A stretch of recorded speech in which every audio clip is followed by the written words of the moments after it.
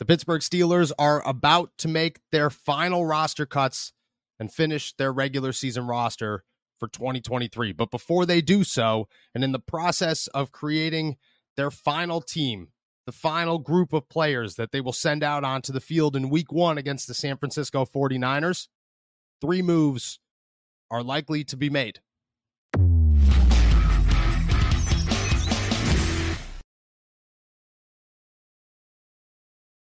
What's going on, everybody? I'm Noah Strackbein. Thank you for jumping on to Steelers to Go, your daily to-go cup of Pittsburgh Steelers news and analysis. Find us on youtube.com/All Steelers Talkers. Subscribe anywhere you get your podcasts. Today, let's talk about 3 moves that I expect the Steelers to make before they finalize their 53-man roster or in the process of finalizing their team for the regular season. The first one is one that we have talked about pretty much all summer, and it hasn't come into light in recent weeks and has somewhat dimmed in the headlines, but it is one that still makes plenty of sense for the Pittsburgh Steelers, and the other two as well. Everything we've talked about all summer long has been things that the Steelers should do. They've just been waiting on doing. Well, they're at a point where we are 2 days away or just about a day and a half away from the final deadline of their 53-man roster, and I expect all 3 of these to be made. Number 1 is an offensive line trade for either Kevin Dotson or Kendrick Green.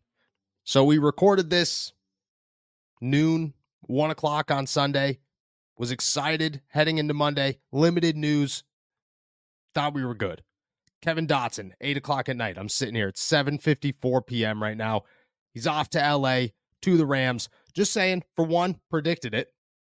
Didn't predict the Rams, but predicted the call. So sometimes good at my job. 2, thoughts on it. I think Kendrick Green's stock boosts, which should worry a lot of people, including the Pittsburgh Steelers, including Kenny Pickett, including everybody else. I don't think Kendrick Green is a guy that necessarily has earned his place on the 53-man roster. That being said, the Steelers see something in this guy. They're going to continue to give him a shot. I think he is the top candidate to replace Kevin Dotson on the 53-man roster now that he's off to LA.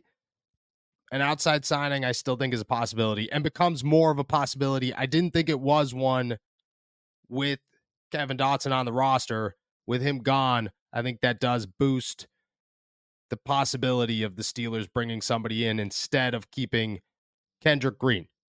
As for the trade itself, a 4th and a 5th round pick. I get it. You're giving up, a 5th round pick and a 6th round pick. I think a quality trade.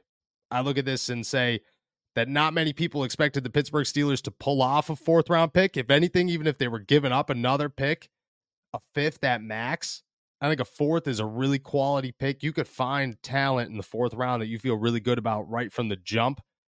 A guy who was a 4th round pick, was going to be your 3rd stringer this season, who didn't offer interior line versatility that much, doesn't have center experience. I think there are better options out there for the Pittsburgh Steelers, and I think at the same time, to be able to pull this off and get the load that you did from the LA Rams, I would classify as a win. The next is another option via trade, but this time on the defensive line. The Steelers have 8 guys that all deserve roster spots. I mean, on any NFL team, any one of these guys is not only making the team, but probably contributing. And I think if I had to guess in my final 53-man roster, Montravius Adams is the odd man out. He's very pass rush specific. Armon Watts is a bigger dude and he's younger. He could play all 3 positions. You're not going to get rid of Braden Fehoko. You're definitely not going to get rid of Isaiah Loudermilk. It just feels like Montravius Adams is the odd man out.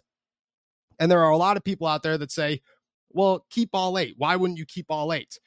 In the NFL, you have to think about who holds the most value for all 3 phases. You can't have depth guys that are at the bottom of your depth chart that do not contribute to special teams.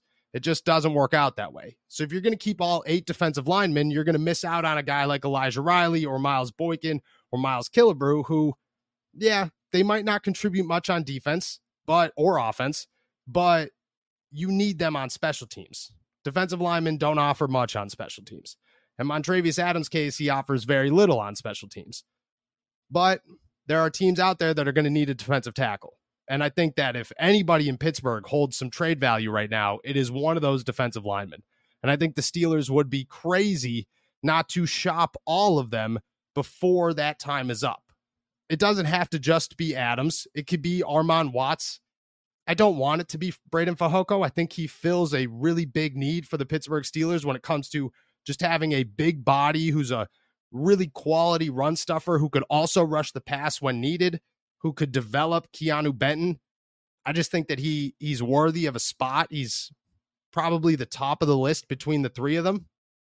But you shop all three, or at least the two, and see if anybody's going to bite.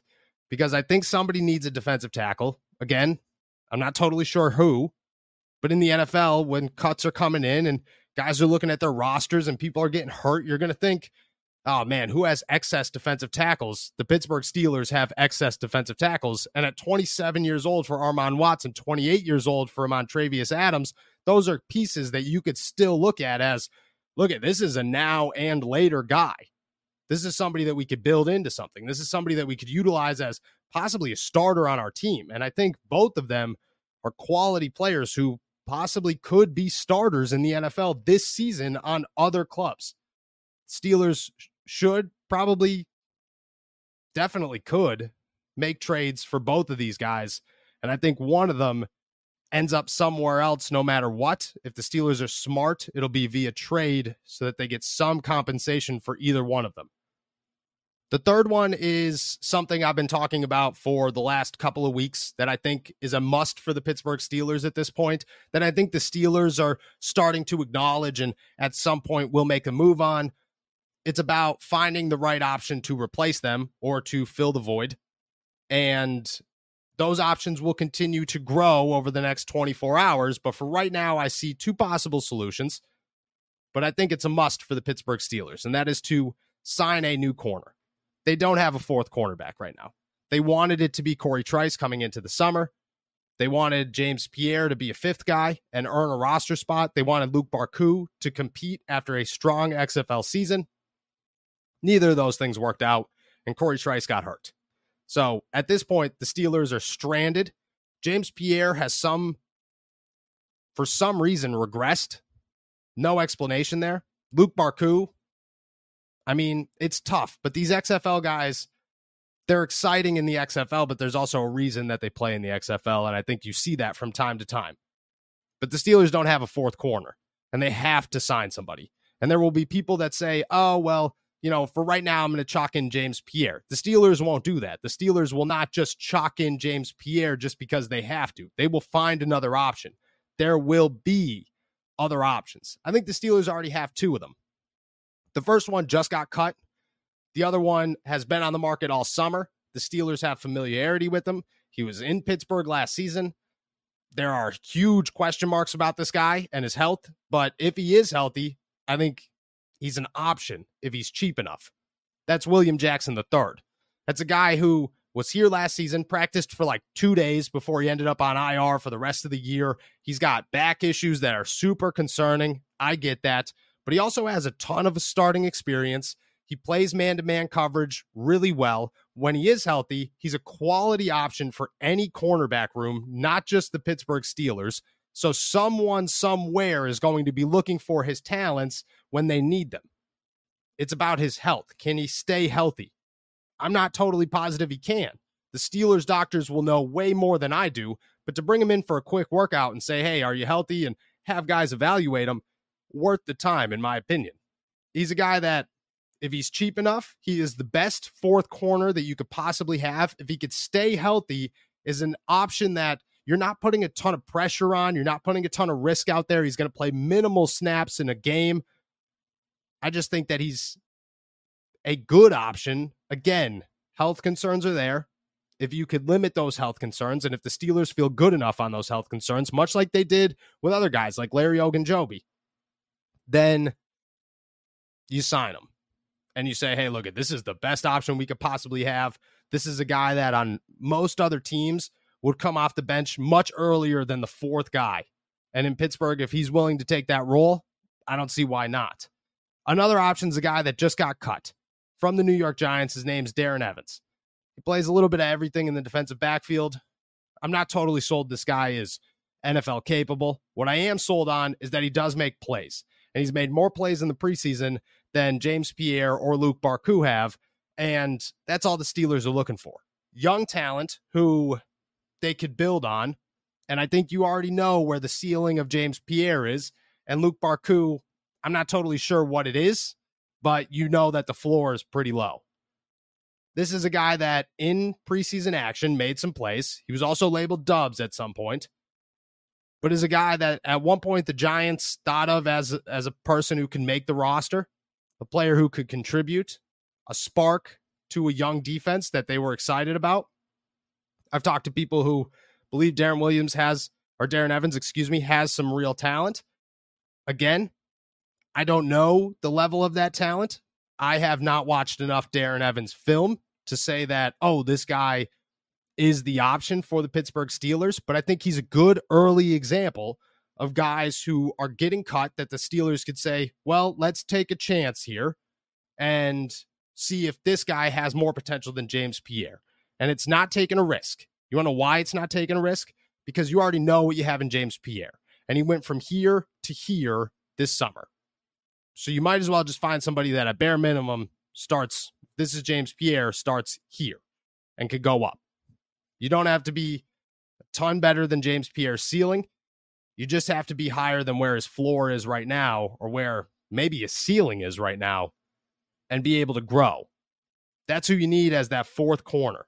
You need a young guy who's capable of developing, who is going to put everything he's got into special teams, who's going to fight to earn and stay on a roster. James Pierre was once that dude. He's not that dude anymore. If the Steelers could go out and get a veteran like William Jackson and he could stay healthy, that is the best option you could possibly have. If they got to go young, there will be more examples and more options for them over the next 24 hours, but it's a good start here. Either way, those three things I expect the Steelers to engage in over the next 24 hours. And I see all three of them taking place. And the Steelers to add some draft picks, maybe sign a new offensive lineman, and most certainly, without question, add to their secondary. And I think if they do all three of them, their 53-man roster looks very, very good with very limited questions. And even those new questions that arise are small enough that it's not a real concern for the Pittsburgh Steelers. This 53-man roster looks real good. They just got to put the finishing touches on it.